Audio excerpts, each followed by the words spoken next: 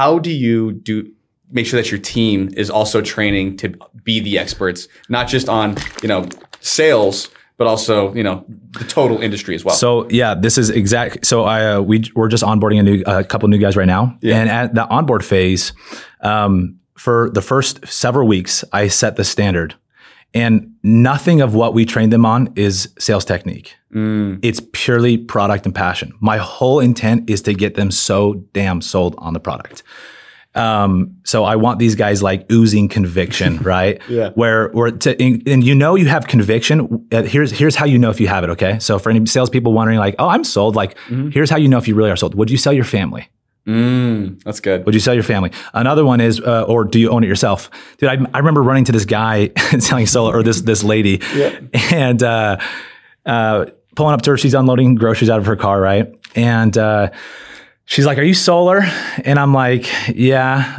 I'm like, she's like, "We're good. My husband sells solar." I was like, "Oh, you guys must rent here, right?" "No, we own the home." I'm like, so guess what I did? I walked over and looked at the roof. I'm like, surely there's going to be panels there, right? That's why she's saying we're good. No panels. Interesting. Yeah. And I said, ma'am, like, I no offense, but how come you guys don't have panels on your roof? And she's like, it just doesn't make sense. I'm like, I've ran the numbers out here. It makes sense. You guys just haven't done the homework. And then I called her out bluntly. I said, I'm like, I don't mean to be rude, but I'm assuming your husband doesn't make more than $200,000 a year. I love it. She didn't respond. Did you close it? No, I did not. Did not get that deal. That was okay. Yeah, that's fair. But you walked away with conviction. I walked away with more conviction, and I'm like, this is crazy. How many people we got to see doing this? You know? And so people go into a job because they see guys making a ton of money doing it, right? And that's fine. It's a job. But sales is different. It's not just a job. You are moving people, right? And you're getting compensated because you're adding value. And the value add should be 10x what you make. Sure. That's my personal belief. I agree. And so that people have the wrong framework. They see Javi doing well. They're like, dude, dang, you're driving a nice car, like you're making tons of money. And and companies get caught in that trap of doing the same thing. I did the same thing when I was 24. I bought a supercar. Nice. And I thought it was nice. It's not nice. How long was in the shop? What do you mean? Like, did you have issues with it or anything? No, nothing. Then why wasn't it nice? I loved it. It's just the ego. It took the ego too high. Yeah, the ego trip, and it attracts the wrong people. For sure. And it's exactly this. It gets people, it gets them sold on making money, not helping people. You see? So. I would agree. Because then you start needing to make money for the wrong reasons. And, so I get that. And so how do you attract the right people now? By working on myself. Okay. I'm obsessed about it. And here's the thing is it's with selling, with recruiting. Like I'm not actively seeking to pull people in. I want to attract them. Yeah. That's it. And the reality is I obsessively invest in myself with coaching, personal development, hundreds of thousands of dollars per year. And I want to make that eventually millions. But because I see a higher ROI with that, with attracting people. Right? What's been the best investment you made this year in yourself? So it started last year, actually. Let me tell you this story. So I met my mentor, Chris Crone. He lives in Utah. Wow, Chris. Yeah, Chris is amazing. So at that time, I had just gotten divorced about a year into the divorce, 3 kids, had built a successful pest control company, sold it, but also had a lot of failures in my career as well. And then with my family. And so I had a lot of limiting beliefs that, hey, I can't have success professionally, like make a lot of money, have a good family. And then I wasn't in good shape at all. I wasn't fat, but I wasn't fit either. And so then I met Chris, and I'm like, when you see someone like that, you're like, it's possible. For sure. Again, he has like crazy energy too. Oh, yeah. Like he just he walks into a room and it's like oozing. It's all the time. Yeah. All the time he's like that. And so anyways, it was a 3-day event in person. This another thing. I love the events. There's proximity in that power. There's power in that proximity. But getting around him, I had a very strong, it was a spiritual impression for me, goosebumps, spirit, whatever you want to call it, right? Yeah. It was very strong. And I knew I needed to get around him. And sure enough, the next day he was doing a donation, raising money for charity. And I donated, got proximity, got on his jet with him a few times. And I got to see that, hey, this is the real deal. So what was your question again, Javi? So what was the best investment you made? Oh, yeah. So this turned into a few things for me. So I told Chris my goal is to make $1 million. He said, Nick, go do that. And he hired me as president of sales for one of the solar companies. It was actually a mistake. We can talk about it another time, but he said, go make $1 million, but I want you to transform your body and then build amazing relationships while you're at it. And then he told me his whole framework for those three things: health, wealth, and relationships. And relationships, your first shouldn't be your spouse, partner, or God. It should be you. And so that was a big mindset shift for me.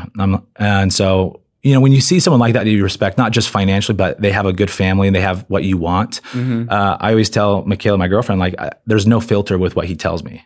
And there's very few people like that. When I hear things from Grant Cardone, I got a filter. When I hear things from just different people, there's a filter, right? But Chris is one of the few in my life that I'm grateful that there's no filter. I can take advice from freely. And so that was a huge investment. So I copied.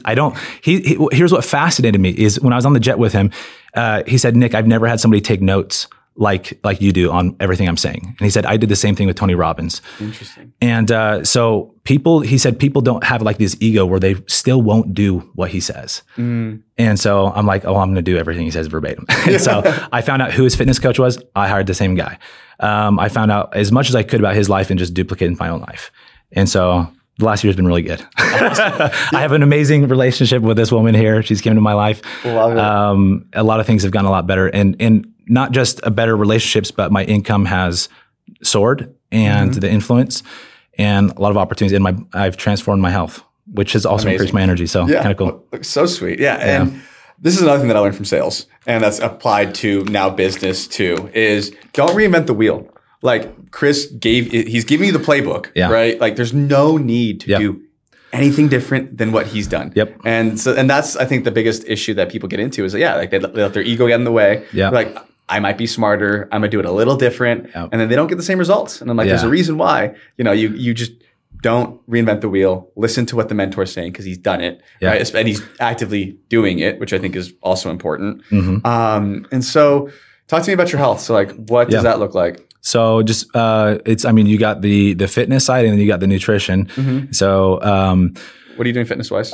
Just hit the gym, weightlifting, weight training, a little bit of cardio, and red light, sauna. How is the red light, by the way? Because awesome. I've been so curious and I want to start doing it. So it's worth it? It's worth it. Yeah. It takes a couple weeks to build up, but it activates the mitochondria, which is the cell of the powerhouse of your body for energy. Yep, I remember that from 7th grade. From 7th grade, yeah. That's the only thing that I kept. Yeah. The mitochondria is the powerhouse of the cell. Yep. So I had on my podcast one of the former president of 10X Health before Gary Brecka came in. Yeah. And unfortunately, we couldn't publish the podcast for legal reasons. But anyways, he talked about there's like the three superhuman things. Be quick on this, but there's three things that are like superhuman hacking. Red light therapy is one of them, breathing, and then hyperbaric chamber. So like meditation with the alternative hyperbaric chamber is basically separating the red blood cells. Yep. You can do that by sitting on the ground, breathing, oxygenating, and So. Nice. Yeah. That weight training every day. And then I do meal prep, which for salespeople is huge because your time is valuable. For sure. And so I don't like wasting my time. And so I have the meals ready to go. Yep. I don't count macros. They're already pre-counted for me. So. Yeah. I think that's another important thing for a lot of just entrepreneurs, salespeople is to just maximize your time and spend your time doing the thing that's going to make you the most money. Yeah. Right. So like for me, same thing. Like I don't cook. I have a meal prep company. They deliver food to me and then that's it. Yeah. And what we've done too with our sales team is, and we actually just implemented this. We should have done this a long time ago. Is now we have virtual assistants taking care of all of their admin. Look at that. So they don't have to do any more. Like this. Like at least for you might not. How much admin does your team have to do? Not a lot, right? We do not a ton. We try to delegate as much as we can out. Yeah. Outsource it. So for us, right, they're all in front of a computer, right? So they have to update the CRM very frequently and all this type of stuff. And there's a lot of room for error, especially when historically salespeople aren't the most detail oriented. So there's always something that gets missed, whatever. There's an extra zero. All of a sudden they sold $250,000 instead of like 25,000. You know what I mean? So stuff like that. And so now we just like, you know what, guys, just go talk to people. Yeah. Like we're going to have somebody clean up your mess in the back end. Smart. And just go that way you can spend all your time on Zoom, on the phone, and it makes it so much easier. Dude, so I mean, this is a principle that some people are like, well, no, I want to be like, hold my customer's hand. And I love that. I love that. I agree with that. But it doesn't mean you can't work with a team. Oh, for sure. It's the assembly line, right? Yeah. The assembly line is not just for cars. It's for a lot of parts of business. And there's different activities that you have skill sets for. If you're in sales, you're probably really good with people. So we should maximize the time that you're in front of people. Jim Rohn said, you have minor time is taking notes on prospects, CRMs, right? Yeah. Setting goals on prospects. Major time is time in front of the prospect. And if you look at a sales rep's calendar and actually see how much time is this guy in front of prospects, it's usually less than 50%. Exactly. And so how can we increase that? If we can just go from 50 to 70%, we're not just going to increase sales by 20%. You'll usually see a 30, 40% increase because of momentum.